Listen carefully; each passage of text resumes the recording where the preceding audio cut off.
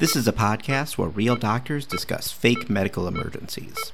That means that unless the patient you're operating on currently has a bomb inside them, this podcast is not medical advice.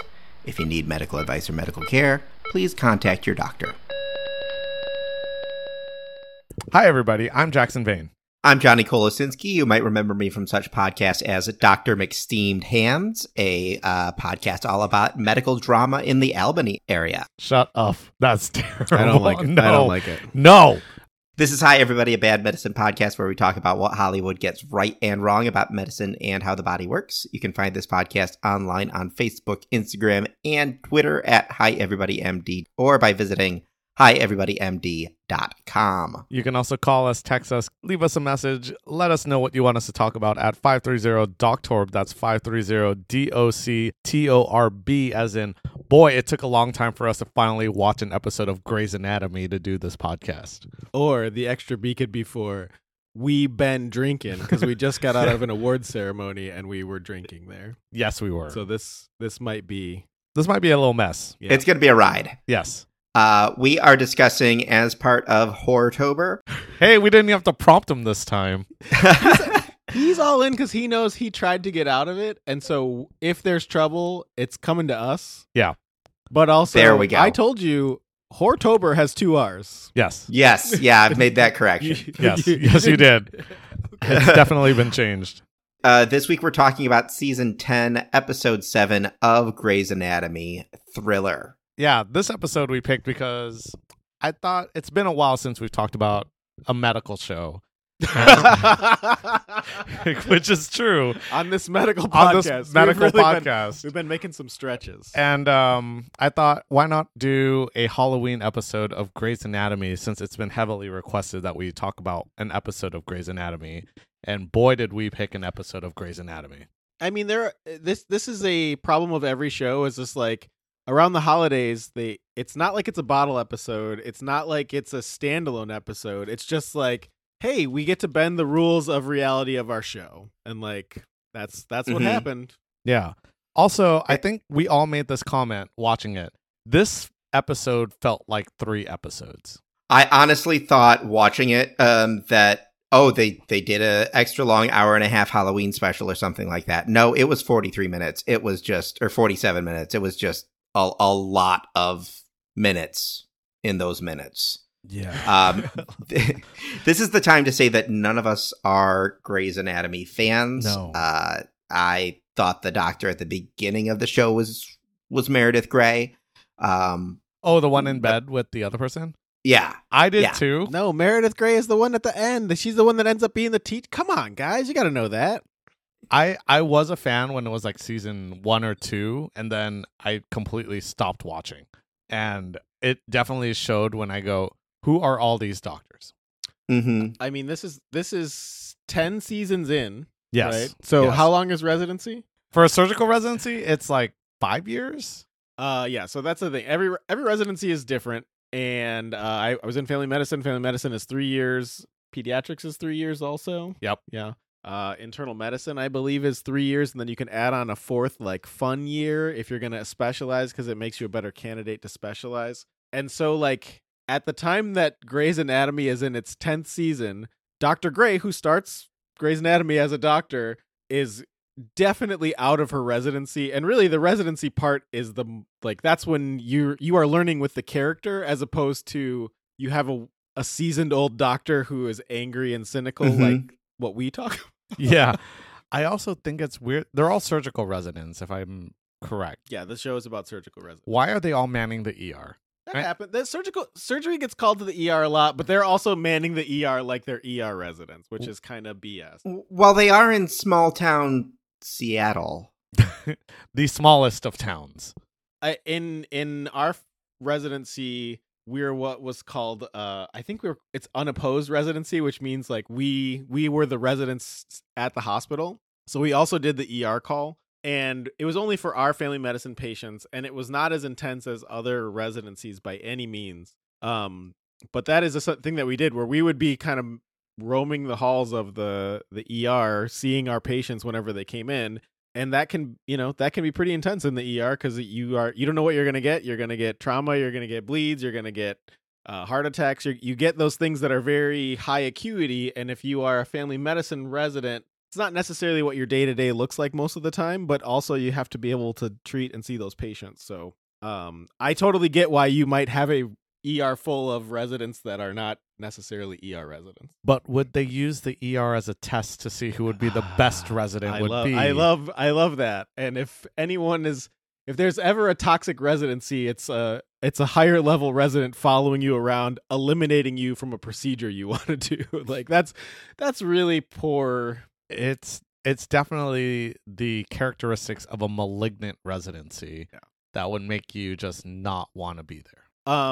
That being said, that stuff happens, and when it comes to doing procedures, if you show that you know what you're talking about and you know especially how to deal with the complications of something, that's when an attending might want to work with you more. And so this first thing that we're discussing, we're laying into this, is one of the less Halloweeny aspects of it, which was the chief of the residency program. I don't know what his title was exactly. Had a pancreatic tumor? ?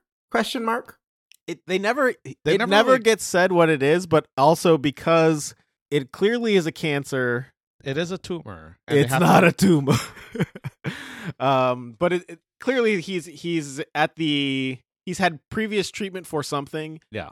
And they're asking, like, now it's up to the surgical team to do stuff. So often if you have a cancer, you will get some sort of treatment beforehand, be that radiation or chemotherapy, to help shrink that tumor or to put your body in a better chance of responding well to the surgery. Yeah. And then you have your surgery, and then you do all this other therapy afterwards. It is interesting that they don't ever say his diagnosis, and I even rewound the episode a couple times to see. I don't know if it might have been did. mentioned on a prior episode, and I wasn't gonna do.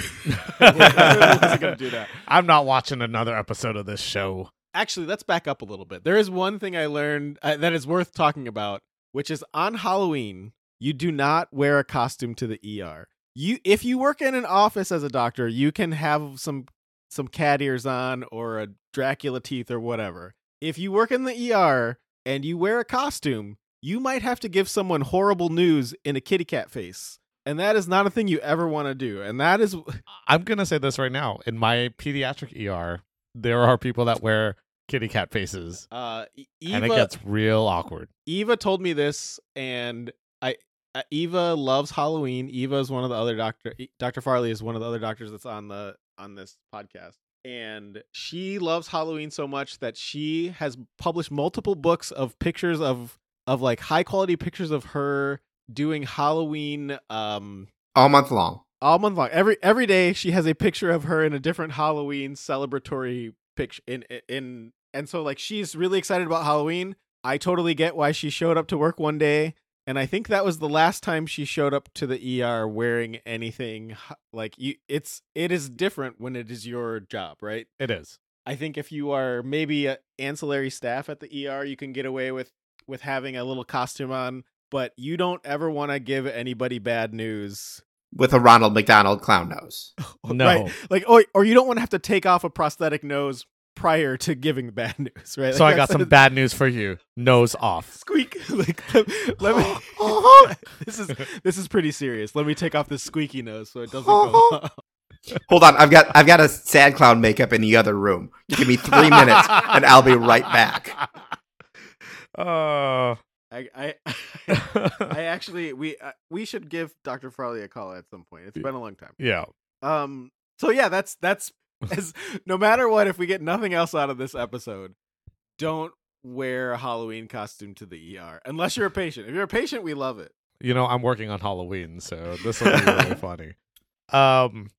You know what the other thing you shouldn't do going to the hospital? Getting LASIK surgery and then going straight to work. Yeah. I think Greg can talk to this better than I can. That's true, because in residency I got LASIK surgery. Best decision I made for my eyes. I didn't know you got LASIK. Yeah.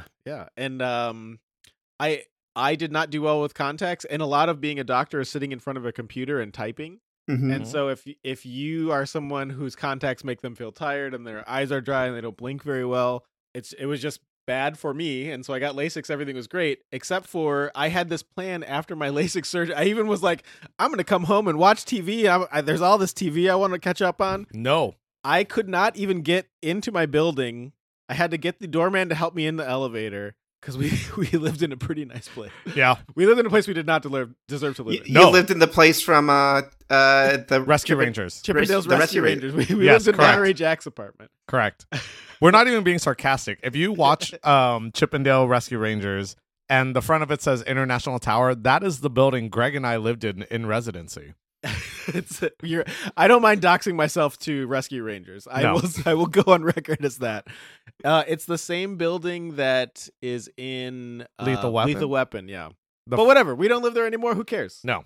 Show up all you want to. But I will remember this forever when Greg showed up after his LASIK surgery going, my eyes hurt. I took an Ambien. It's time to go to bed. And actually, that's what the doctor. The doctor's like, we gave you lorazepam or whatever benzo he gave, and then he's like, also when you get home, take this Ambien. You're not gonna want to be awake. And I was just like, oh, he was right. I don't want to be awake. My eyes hurt real bad. And the next day, I remember that if I was following sort of the post procedure regimen of putting in the eye drops, everything was fine except for I had to do that. And it meant that you couldn't really do other stuff. I was putting in eye drops like every 2 hours for the first day afterwards. Yeah.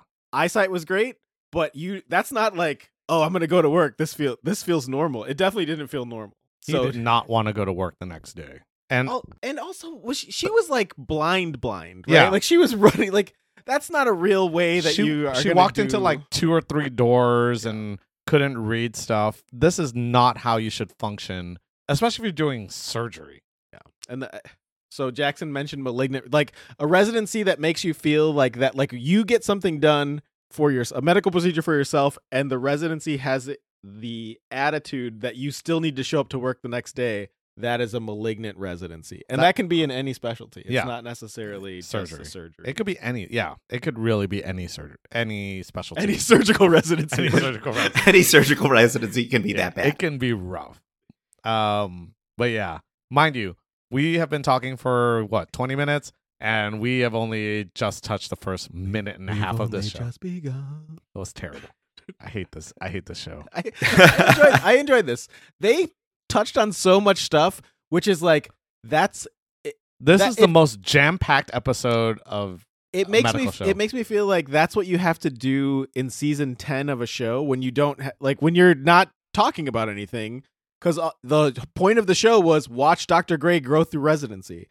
Guess what? She's been done with residency for 5 years. So like, what are we doing? I don't know. Let's have somebody get bit. Let's have a ghost story. Let's have you doing surgery on your attending. Let's do everything possible. Yeah. Let's fire somebody. Like, it's so bad. I'm surprised there was no plane crash. That's there were next 3. season. There were 3 in this whole show so far, and I'm sure there's more to come. Johnny, which patient should we talk about first? Because there's so many. Let's go ahead and start with the double zombie. So the biter and the bitee. Okay. So my understanding of watching them come in, we have a guy who comes in beginning of the episode. The cops or the EMT say he was mauled, and then they find out, oh, it was a person who did this to you, not an animal. Katie, my wife, when we were discussing it, brought up, oh, this episode came out almost a year to the day after that guy in Florida ate that guy's Katie's face. Zombie attack? Yeah, after Katie got attacked by zombies. No, after the bath salts face eating incident in Florida. Yeah, I thought that must have been ripped from the headline. Ripped from the headline, and from just his like face. That guy's face. The one thing I wrote down when I was watching it goes, I said, man, notice how there's so much blood on the face, but his teeth are still pearly white, and there's no blood in his mouth after he got mauled on the cheek. Yeah, I had a lot of problems with this. There was not enough blood. I mean, I know it's network TV. I've taken care of some face lacerations that once you put some tampon, you get some pressure on there, you can kind of control it, and it's not horrible. But that's like, this is fresh. That's also not something that you're dealing with. Like, that is a huge laceration to his cheek with a missing amount of skin that is not a residential procedure. That is going to plastics. That is going to plastic surgery for sure. 100%. His face would have looked like the guy from the Cleveland show that owned the bar who used too much dip and he had mouth cancer and just eroded his entire cheek at the side of his mouth. I'm not getting into this. You know exactly I know who you're talking about. Exactly I know what what you're talking about. I'm not commenting on it. But you would expect so much more blood. But why his teeth were pristinely white, considering how much he got mauled on the face. Yeah, and I mean, I guess look up that case. It's really sad. Like it's The bath super salts duper one? sad. And then to Yeah. have it played for kind of like laughs, like, oh, this guy's concerned about a dude who tried to eat his face. Like that's an appropriate thing to be concerned. He gets to be as anxious as he wants to Yeah. be. You got your face eaten. And I mean, what I'm trying to say is, there's no way they wouldn't be working on this guy while he is awake. No. Mhm. And especially because the first thing that happens to him is they're like, oh no, your carotid artery was injured. Also, let me just, I feel like we need to have a correction corner here. But also, I will say this. The person who repaired his face was a plastic surgeon / ENT doctor. Well, I don't, and maybe that's the part of not understanding who everybody is. But also, an ENT should not be working on a carotid artery. That's a it's true. Like That's a vascular surgeon. there's so many things that happen in here, and it's the house problem of just like, if we only talk to 4 doctors, then they have to do everything. And that's not We how talked to things work. 44 doctors in this episode. We did talk to We 44 did. doctors, but there were 44 things to talk about. But yeah, his face was so gnarly, and I like kind of Greg touched on it. This is something we would not sew in the emergency department at all. Yeah. And also, we would use a needle and not an angiocat to try to inject water into his face. Which Those are the things Oh that my I noticed. God. So I was like, I don't think that's the instrument they were talking about. that needle looks real plasticky. I will say there is an important thing worth talking about in this, which is needle stick exposure and exposure to possibly infected fluids. And I think it's something that probably needs a deeper discussion than the amount of research Jackson and I normally do for these things that are generally fun podcasts. But like being exposed to potentially infected fluid from another person, Mhm. is it that's a thing that happens. I know people that had needle sticks. I know people that had to take what's called post-exposure prophylaxis, and basically you're taking medicine to decrease the transmission of HIV, the HIV Yep. virus, and hepatitis. Yep. If you get a needle stick by someone while you're kind of waiting for the information about this person. And that's like I actually think they did a good job in the episode addressing that. Like, that's a thing that happened. Nobody really acknowledged it. That person, we're all smart enough to, like, if we're all doctors, we all know what it means, but no one talks about it until someone came and talked about it with her. And that, to me, that was an important thing. Like, otherwise doctors worry about stuff that happens like that, and they're living in their head about this worst case scenario.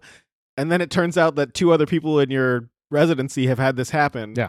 And so you don't have to deal with it alone, right? It's not that it makes it easy. Well, it does make it easier. It doesn't make it better. It's just like you get to share.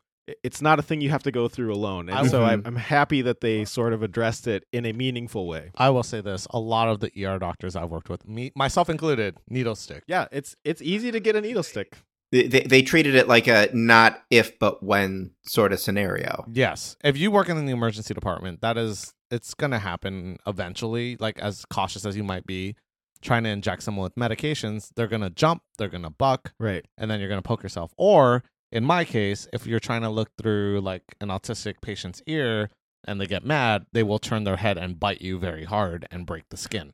Yeah, there's so many ways to get exposed to fluids, and it's not like you did. I mean, sometimes, yeah, you have a lapse in judgment or something, and you could have done something better. But also, you're in a job where this is a thing that can happen, and so that's why they have a post-exposure prophylactic medical regimen set up. Mm-hmm. But also, like any medication, those things are not benign, right? Yeah. They don't have zero risk. They do have, taking those medications can affect your organs, and they can do damage to you long term. You know what you're not supposed to do when you're on that medication? You're not supposed to drink when you're Exactly. And that's the first thing they all did after this very long Yeah. night, is they went drinking. So it's just one of those things where that's easy to overlook in sort of a nonsense. Like this episode is I think is even being played as it's a Halloween episode, right? Like Yeah. nothing matters. No. But so that was like kind of a real moment of a thing that you deal with it as a resident, and I thought they did a good job with that. Would the bite victim have gotten the same regimen? Most likely they would get started on some kind of regimen as well as antibiotics too. Because we don't know what crazy man who took a bunch of drugs. And not most likely antibiotics. If you get a bite from a human being, Bite. you get antibiotics. One call of it- the most dangerous things you can get is a bite from another human being, because the bacteria in a human's mouth knows how to eat the things in your body. And so if it gets in places, if that bacteria gets in places it's not supposed to go, you get really, really bad infections. Or, I mean, You mean they're treatable, but they get things instead of a laceration that is easily repaired usually needs antibiotics if the mouth is involved. we call them the fight bites of the emergency department. I think the organism is called Eikenella.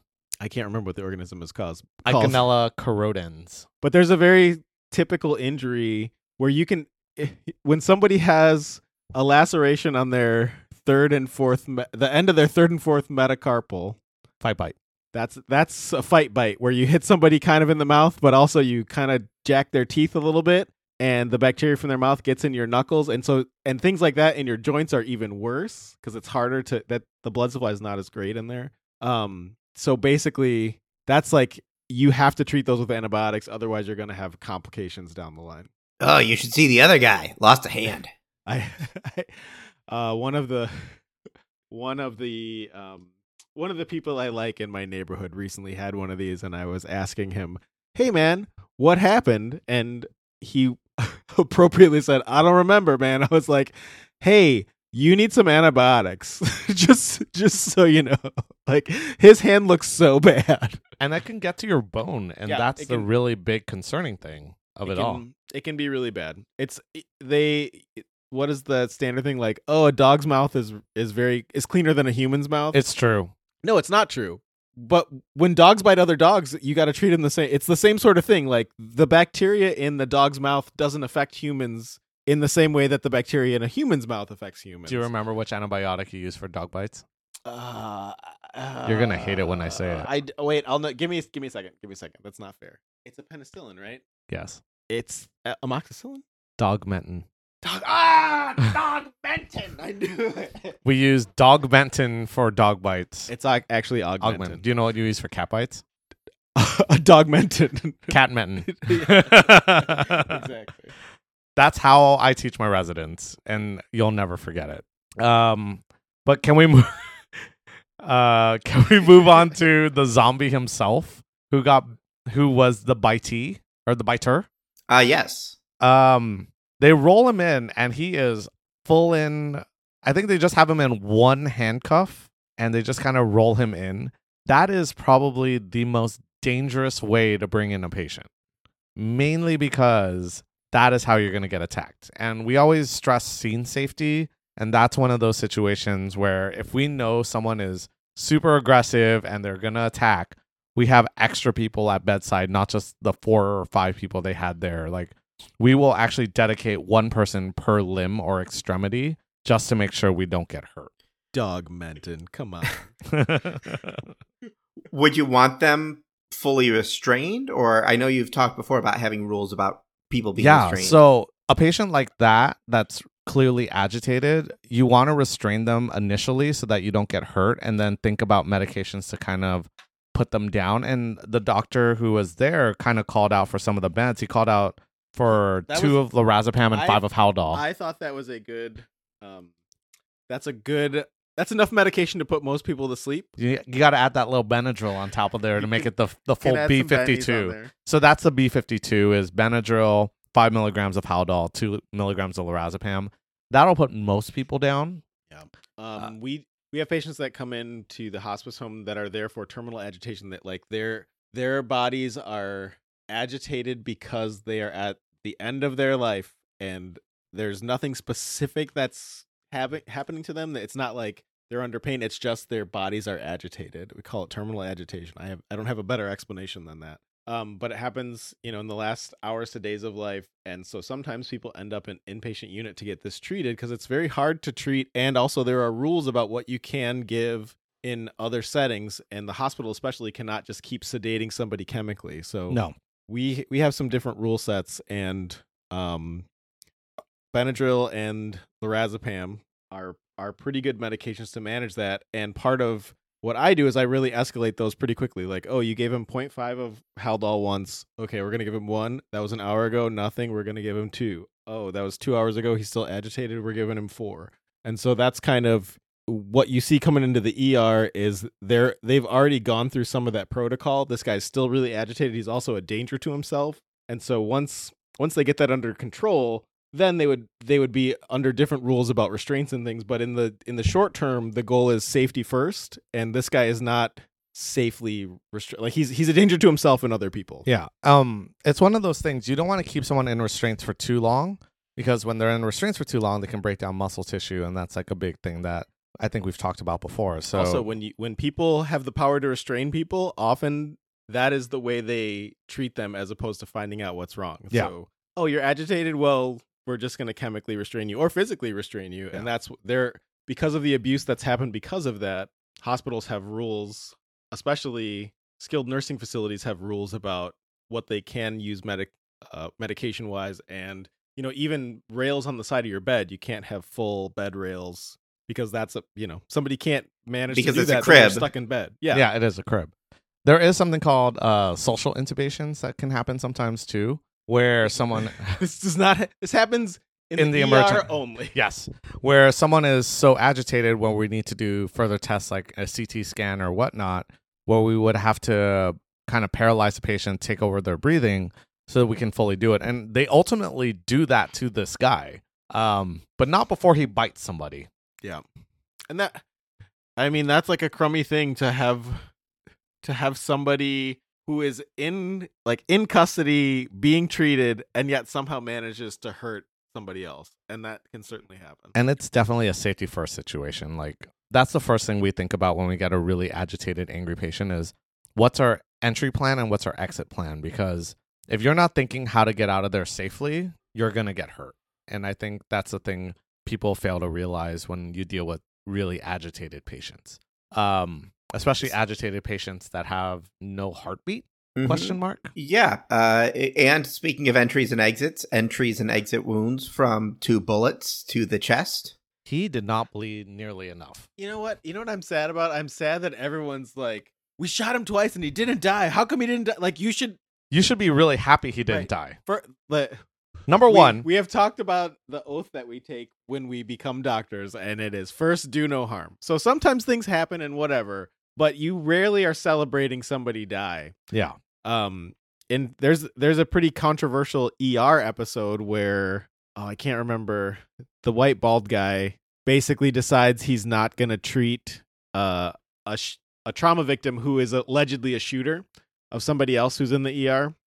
And I mean, it's one of those on a very special episodes of ER. And also, that's real in the sense of you are presented with dilemmas where maybe you don't ethically want to do the thing that you're supposed to do. I think that was by the time ER was getting a little off the rails. But I mean, what do you do if one of your patients is dead and the guy that shot your patient is now your new patient? You treat them normally. You treat them like you treat anyone else. First, do no harm. You don't know what's going. I just don't think about that situation and just do it. And I know that from my time in the ER, the people coming in and dropping patients off can have a real clear story about everything that happened, and then 6 hours later, every part of that story is completely wrong. Just like I've had situations where I took care of a motorcycle crash. The driver of the motorcycle accident I took care of first was fine. And then all of a sudden, 2 minutes later, I get the victim who was riding behind horrible and dead. And I had to treat the other guy like nothing happened.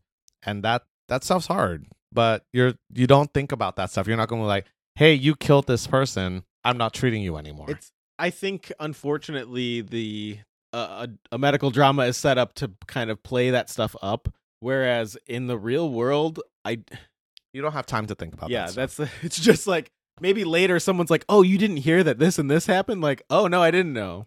Also, it doesn't now it doesn't matter, and I would have done the same thing every time. Yeah, the only thing that changes is I go to the officer, hey, that other person that was with so-and-so, they're dead. You might want to change your charges now. That's about it. I'm glad I don't have to work in Jackson's. Jackson's job seems intense. I like my job. My job's weird. But yeah, so going back to this case, though, they said they listened, couldn't hear any heartbeats. The person got shot in the chest 2 times. There was hardly any blood that came out. And then they did a chest x-ray, and it looked like they just superimposed 2 bullets in the chest. If you got shot in the chest 2 times, you're going to have a lot of damage. You're gonna talk about bullet damage again, and we could be talking about situs inversus. Yes. Okay, because I think that's more. We talk about bullet damage all the time. I'm just going to say their lungs would be collapsed. Yeah. Yeah, and if you're going to intubate somebody with potential pneumothorax, you want to take them to the OR quickly, because if you're going to intubate them and blow air into their lungs, it's going to leak out. And then the big concern with that is you're going to fill up the chest cavity with air, and you're going to push the lung and all the stuff in the middle, like your heart and whatnot, to the other side and cause what we call tension pneumothorax, which can cause cardiac arrest and then kill them because they're going to have significant hypotension.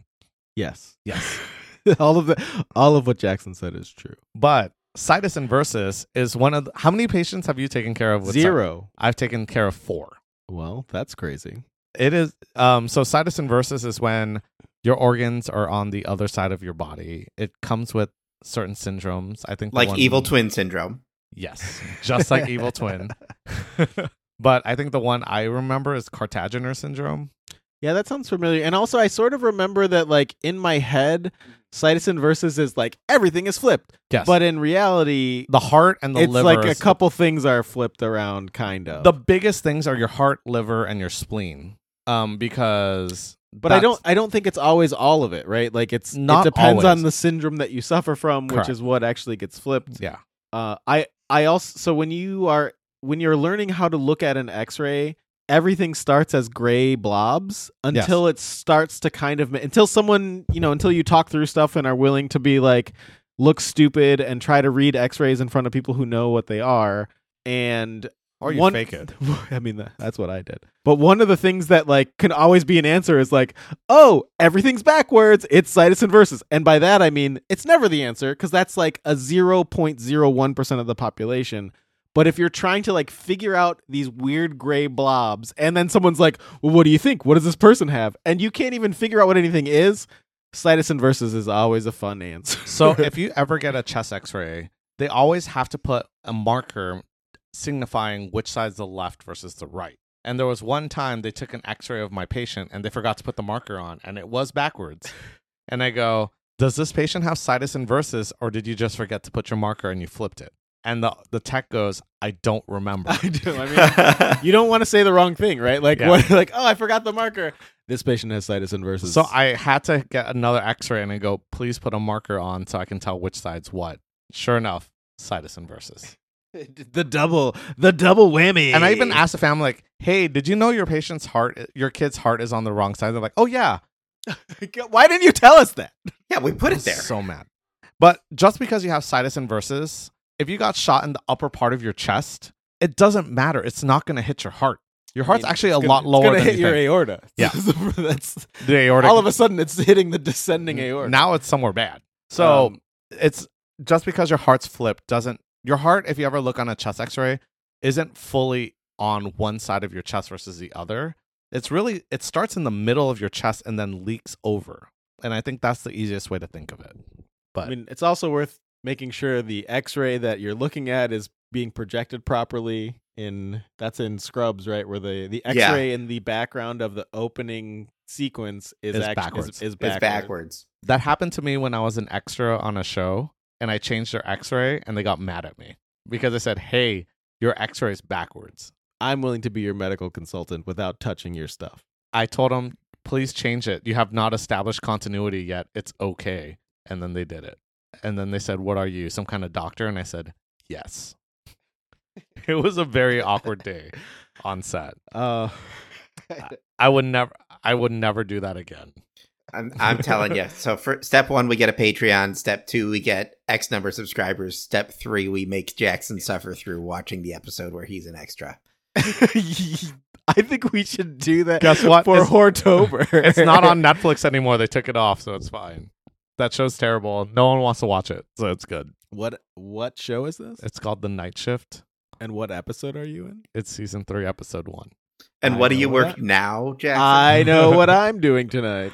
My favorite, oh my God. My favorite part during that whole thing was they said, hey, we need you to run from one side of the ER to the other. And I said, we don't run in the ER. Yeah, that's not a thing. And they go, what do you mean we don't run? I'm like, we walk with purpose and we walk quickly, but we don't run. You run, you get into trouble. You run, you fall. There were a couple things in here that I also did like. So the big conflict that is established in the episode, other than no one can maintain a personal relationship, is that the elder statesman doctor is having a significant surgery, and he wants the residents to do it. And there's this kind of big fight about it. And these are at least second-year residents. They are second-year residents. Okay. And it's October, so they're not Excuse me. brand new second-year Excuse me, residents. Greg. It's Hortober. No, it's October in the... Okay. I know what I'm doing. I took notes on what I was going to say. So, these are second-year residents, 1.5 years in. These are people that have experience. They're not dumb. And often these are people who have participated as a first assist in surgery also already.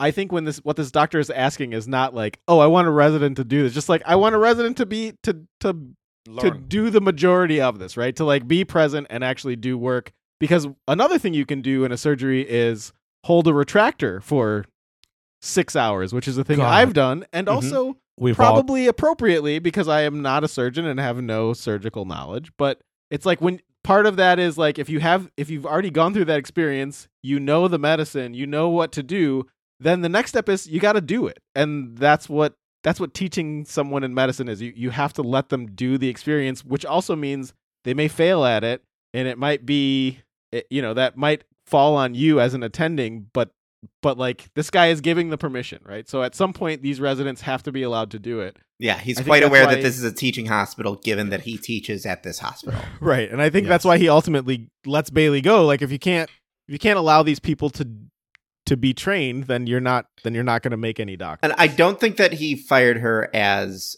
a member of the staff. I think he fired her as the residency. I thought he just fired her as his doctor. Maybe. I don't know. I don't know. It felt like, I think I agree with Greg. It felt like he got really mad at Bailey and it's like, you know what? You're not in charge of residents anymore. Bye-bye.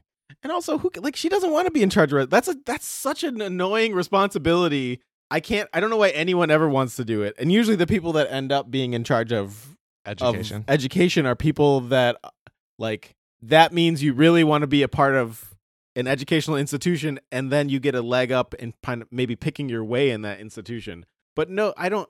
I think I knew one chief resident that was like, no, I like doing this kind of like scheduling, and I don't like the scheduling part, but I do like the teaching part. Oh wait, were you a chief resident? No.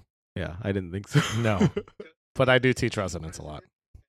So is chief resident, is that like still a resident but the head of the program, or is that no? So you're basically so it depends on your program. Some chief residents, it's like incorporated into their final year of residency where they're in charge of some administrative stuff, and then some they make you do an extra year of residency as a chief resident where you're in charge of the residents, like scheduling and.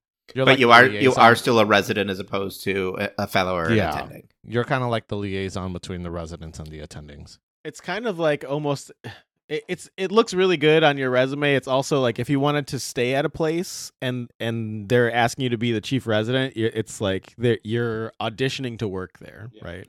So it's more than like being head boy at Hogwarts. No, you are head boy at Hogwarts, essentially. I think it's about the same. It's about the same. The one thing you were talking about, Greg, was just all their conversations. I did write down, why are they talking about so many things about their personal life out in public? I mean, I'm actually okay with that because you sort of I understand how you don't have time to talk about it anywhere else. Mm-hmm. But a place where if you're gonna talk about it, you should still be paying attention to what you're doing is while you're doing surgery, and that's the thing I noticed the most, is the amount of times they're holding deep, direct eye contact with each other while they're you can see a scalpel in the background kind of mashing something, and it's like, dude, you're not cutting a goddamn steak. I have had surgeons do crazy things. I think I told the story of the lady that made me sing for my grade as a surgical resident. I was not a surgical resident in my surgical rotation. let me stop that letter from happening. But like, so that's a crazy thing that happened to me. At no point did she ever look up from the surgical field. She was still doing her job, right? Sing to me while I cut the spleen open. It's just, that ultimately this is a show, it's a show about relationships, because at this point it has to be. But yeah, it's like yes, all that stuff does happen in the hospital, and people, have relationships and they break up and whatever. But when you're having surgery, you are paying attention to what you're doing. Yeah. And then we reach the final patient that I want to talk about, who has nothing to do with surgery. Ghost lady? No. Oh, sorry. We'll talk about Ghost Lady after this. Maggot but lady? It's this. Which one? Maggot lady? Oh my God, we forgot about Maggot Lady. We've got 3 more patients. Jesus Christ, there's so many patients. Can I talk about Kid Patient? You can, because I have nothing to input. So I think Alex Karev sees a kid who has tummy pain, fever, and guarding.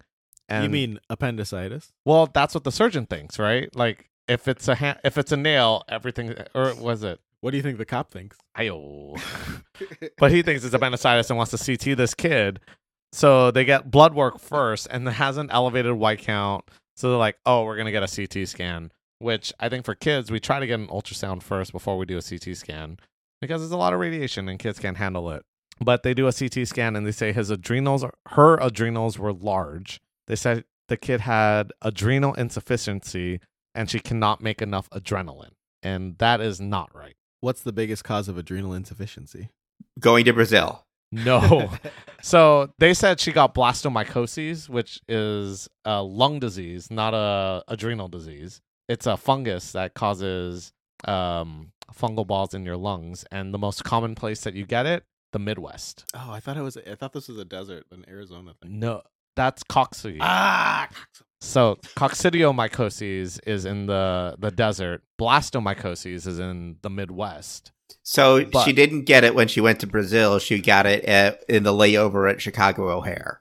Most likely. But also, blasto doesn't cause this stuff. But when you get adrenal insufficiency, what happens is you can't make a stress hormone.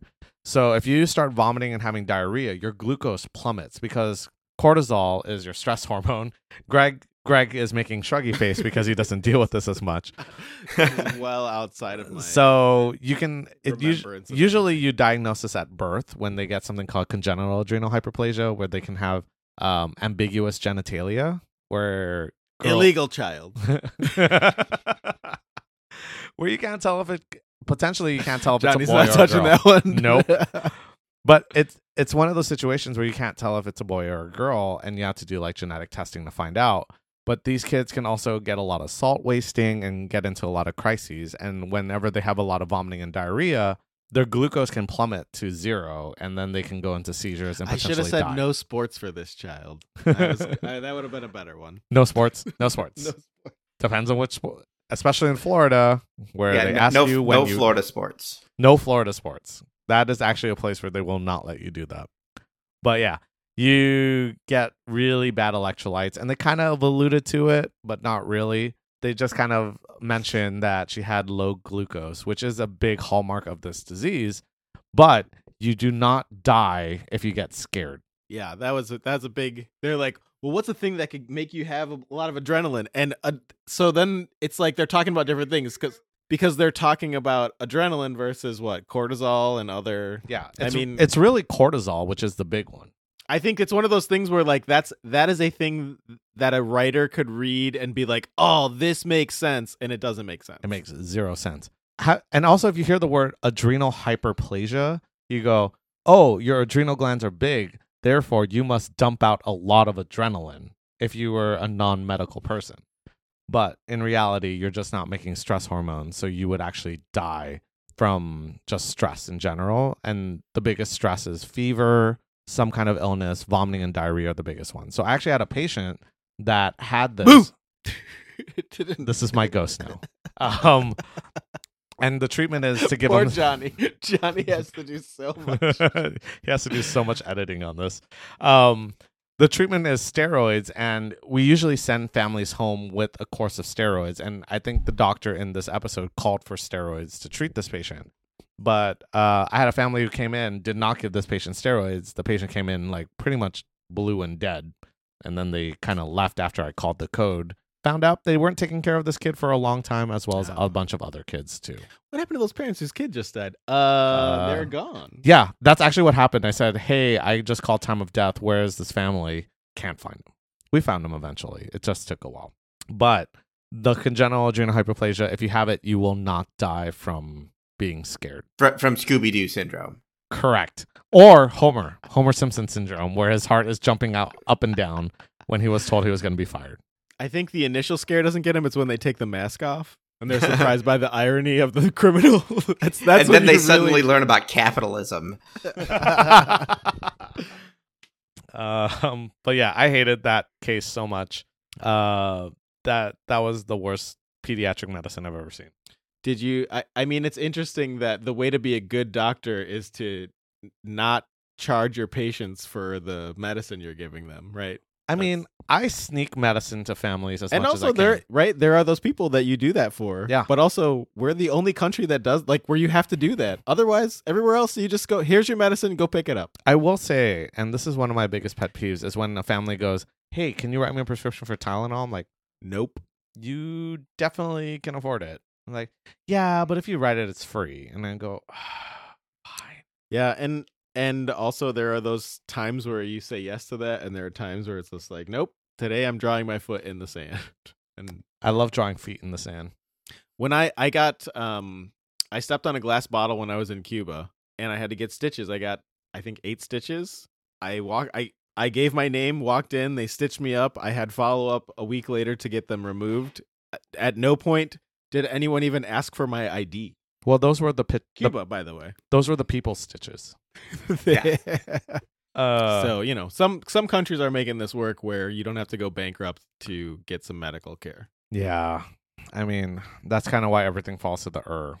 The ER has to treat and see everybody, and we don't care if you have insurance or not. So when I hear people go, oh, the ER turned me away because I didn't have good insurance, I know you're a dirty liar. Yeah, I mean, the ER does ask you for your insurance, though. But we won't turn you away. We'll still see you. On that point, there was that one old lady whose son brought her in very unwillingly with a leg wound. Mm-hmm. And that was delightful. And when I saw that, I go, you know who can talk about this case really well? Greg Winter. I have on my sheet, it says maggot story, and then I have a trident symbol because I have 3 possible maggot stories I could tell.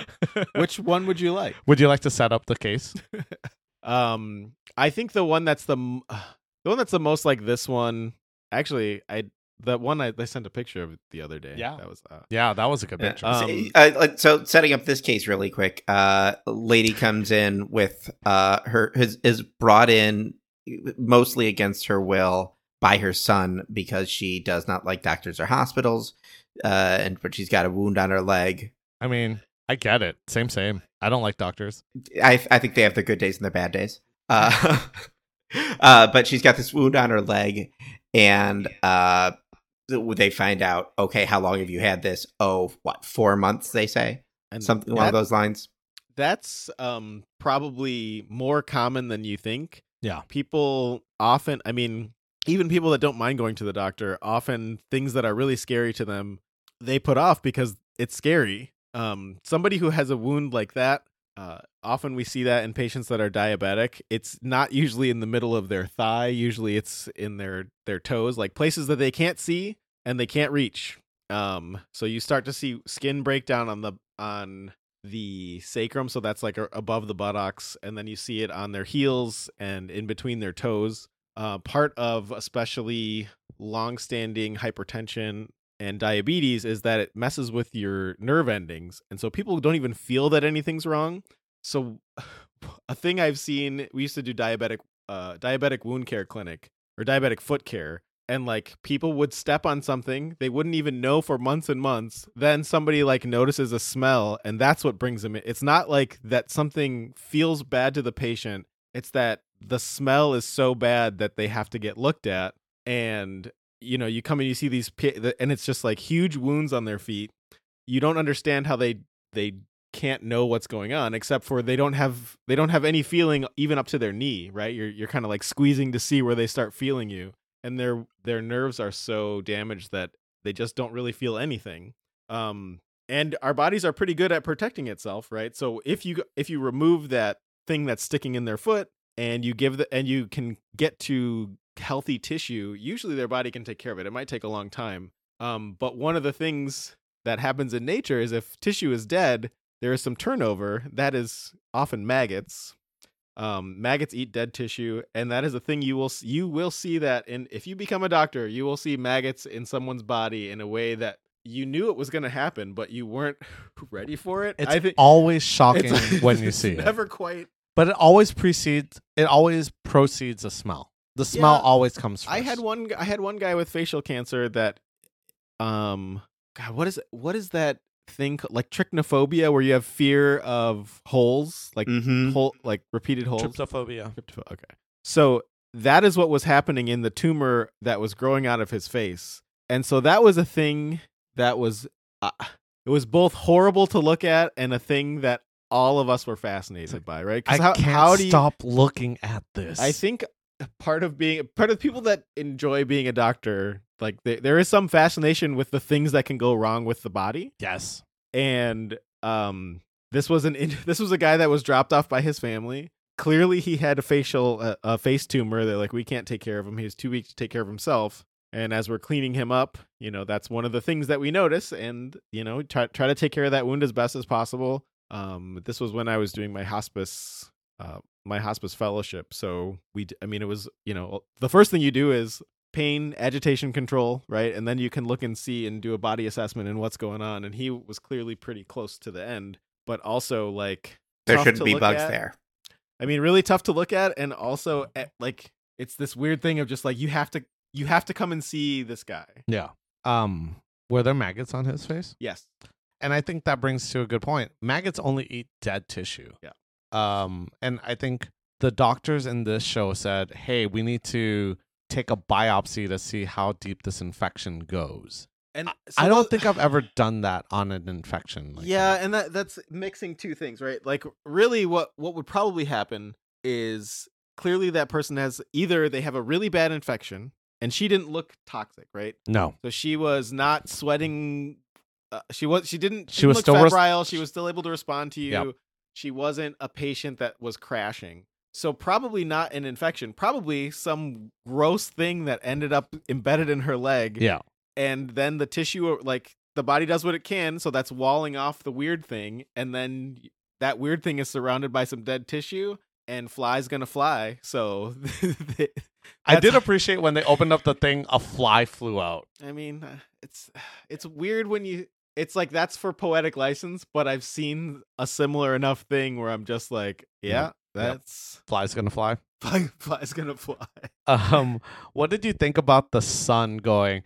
Because she was freaking out. She hates doctors, and we see this all the time. What did you think about the son going? Can't you just knock her out or something? That is a thing that gets asked, and I do think they kind of address this well. Like, patient still has autonomy. A patient that's well informed can refuse what would otherwise be considered easy, simple medical care. I think, was it Dr. Gray that set up her? Yes. Yeah. I mean, that's and Torres. That's understanding how to treat your patient, right? Like, you can't really just be like, hey, we're going to do this. You have an infection. Don't worry. It's going to be simple. It's like, this is a patient where everything is extra. Yeah. And if you're able to present that in a way so that she can think about it calmly, then she probably will choose the proper medical treatment. But that might mean you have to jump through some hoops.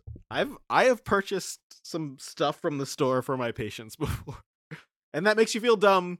But also, it's like, well, I can argue. I can try to logically argue with somebody who is not thinking logically, or I'm going to buy them teddy bear from the hospital. It costs $2. Who cares? Whatever. They'll reimburse me if I really want it. And if that's the thing that allows me to do my job, then I think that like it's one of those weird things where like, oh yeah, that happens. That's a thing that happens. Johnny. I'm still picturing your patient, Greg, and all that's in my head is the illustrations from the Scary Stories to Tell in the Dark books. Oh, the one who had the spider go into Yeah. her cheek and then bust out. Yeah, kind of look like that, but imagine 6 rows of that. Pass. Pass. Lovely. And that, I mean, so the other important part is, like Jackson said, is flies don't eat. They eat dead tissue. So this is tissue that has been like it was not a good sight to see. I'm happy he was able to get to the hospice home because we are sort of used to taking care of patients like that. But also, it was like that's a patient that we talked about later. And one of the things that we had talked about was in that patient's chart. It had said in numerous places, patient lost a follow-up or patient does not follow medical advice. And then if you see this guy doesn't have a face. No. So then how are you going to come in for your 4-month follow-up when you have flies living in your face and you don't have a face? Like at what point is medicine failing you when they're like, well, this guy's lost the follow-up. There's nothing we can do for him. We did the best we could. That's what it sounds like. No, we talked about that guy for a while. Yeah. But speaking of scary, like my segue there, there's some random scary lady in the waiting room where the resident finds her. Wait, you're bringing up this? That's not even a real case, Jackson. It is. She wanted free meds. Oh, we talked about it. The one thing I will say is she's the one who scared that kid to death. And then the doctor who came to assess her goes, she has expiratory wheezing. And I lost my. Oh yeah, there was another thing that was mispronounced. Oh, because it'd be expiratory because wheezing like dying. Yeah. But yeah, the way they just put the emphasis on that word just kind of made me lose that's it. making me. I'm trying to figure out what surgery they were gonna do on that guy. Which on Weber? Yeah, I don't remember. Because I think that's another place where I was like, oh, they're gonna mess up because that's where they always mess up pronunciations is in like complicated. Yeah. Oh, the one thing, but they didn't mess up any of that. But they also didn't let anybody know what's the best approach for what. For what? Oh, the one thing that did grind my gears was that resident who went out into the waiting room trying to see patients. And there was like one kid who was just coughing a bunch. He goes, that kid needs a room right away so we can get a rapid flu. I'm like, who needs a rapid flu on a kid? You're going to rapid flu him in the waiting room and send him home. Like, there's no reason to rush that kid back. He has the flu. He feels like poo. It's just what it is. I did not mean to make it a poem. I mean, yeah. Although at some point, if somebody comes in with respiratory distress, you might find out that they have the flu. But if someone is so sick that they need to be in the ER, the knowledge of what it is doesn't matter as much as the supportive care that person is there for. Correct. And so, like, you don't do a rapid flu. You like, oh shit, that person needs oxygen. Yeah. You treat the patient, not the diagnosis. Or that person needs a duonebs. Yeah. Just like this episode, that episode we just watched ran real long. Yeah. Oh, yeah? Yeah. We are now Johnny's falling asleep just slightly over the length of the episode. Holy crap. Oh, that's not bad. That's doing pretty good for us. But we do probably have a little bit more to cover because the human centipede built itself as 100% medically accurate. Yes. If that's the case, and if that's our baseline, how medically accurate is Season 10, Episode 7 of Grey's Anatomy Thriller? You know what? They used words that were real. Like Grey's. And situs inversus. And expiratory. I have a tendency to judge shows that are medical at a different use a different standard. Curve. Yeah. Because you're trying to be like, look at all this medical stuff we're doing. It's so important. And I mean, at some point, I remember during med school when like it would be Thursday and people would be like, we're stopping studying. We're going to have a Grey's party in the lounge. Excuse me. That's office night. I believe it was also Grey's night. This was before I stopped going to school. But I remember like it was still be Grey's night. Right. There was a big enough following that, or it had enough to do with actual medicine at one point that it was interesting to the people that were learning about it. Fair. And at some point, it's like TBS, right? It's more about the character than it is the fact that they're in a hospital doing stuff. USA, whatever. Characters welcome. TBS, characters welcome. I believe TBS knows drama. No, that's TNT. No, that's USA. TNT knows drama. Look, this is all going to be a plane crash. Just yeah, like and episodes then of they'll Grey's Anatomy. inherit the hospital. Oh, that's exactly. Oh, I hate that. That's the storyline It all happened inside the mind of an autistic child. in a snow globe. Different hospital. Which is also a better and like okay, that makes sense. Yeah. I think that because the show is trying so hard and that they don't actually talk about any real medicine, although they do talk about some at least medical ideas that feel important to me now that I'm more cynical than I used to be, and now that I do hospice care. I think I don't know. I'm gonna say 128. Hey, So it's more accurate than the Human Centipede. More accurate than the Human Centipede, but and it's more accurate than some of the stuff we've done. But Yeah. because this is a medical drama, it's like you guys got to swing for the fences, and there are some things they dropped the ball on. One of the other things I noticed in the background. So at some point you have to learn how to sew. Because you have to sew up lacerations and stuff on people's bodies. Yeah. And there's this scene where where McDreamy and the other dude are like using it to sew up a Halloween costume. Yes. And there is not a single person who has ever stolen a needle from the ER that hasn't sewed up something with their needle and thread, because they're trying to teach, you're trying to learn the techniques and the way to tie knots and stuff. Yeah. What I didn't like was that those needles are not designed to be ever going through anything cloth. So It tears cloth. so either you bend the needle or you tear the cloth.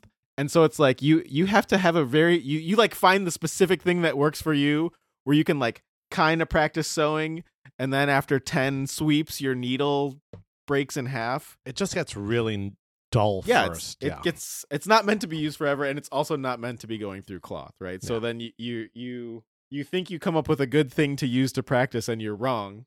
And then you're like, oh, pantyhose seem to work really well. And then you're like tearing pantyhose and trying to figure out how to lightly get it start.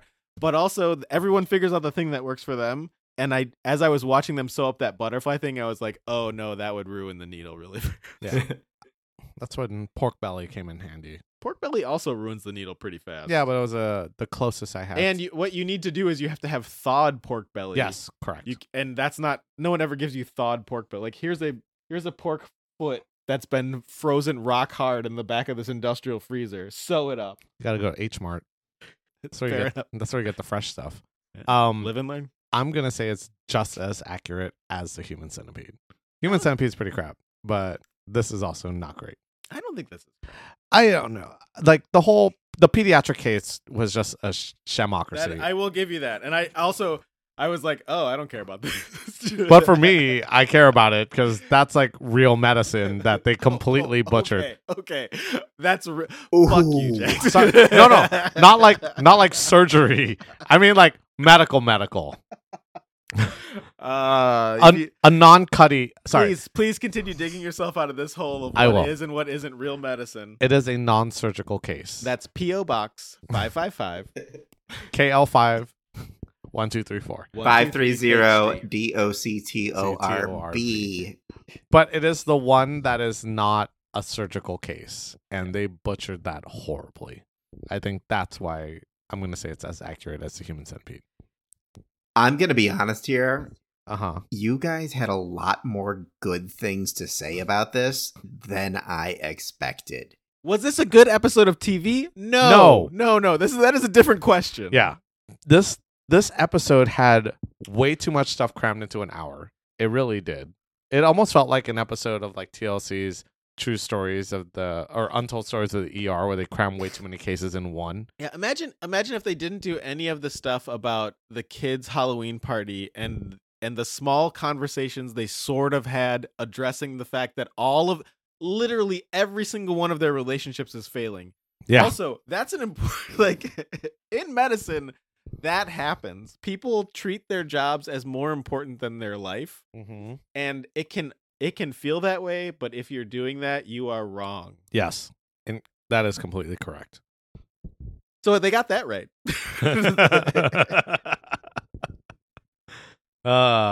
This episode was horrible. It took too long to watch, even though it was only 42 minutes. I enjoyed it because I knew all the shit I was going to talk about it.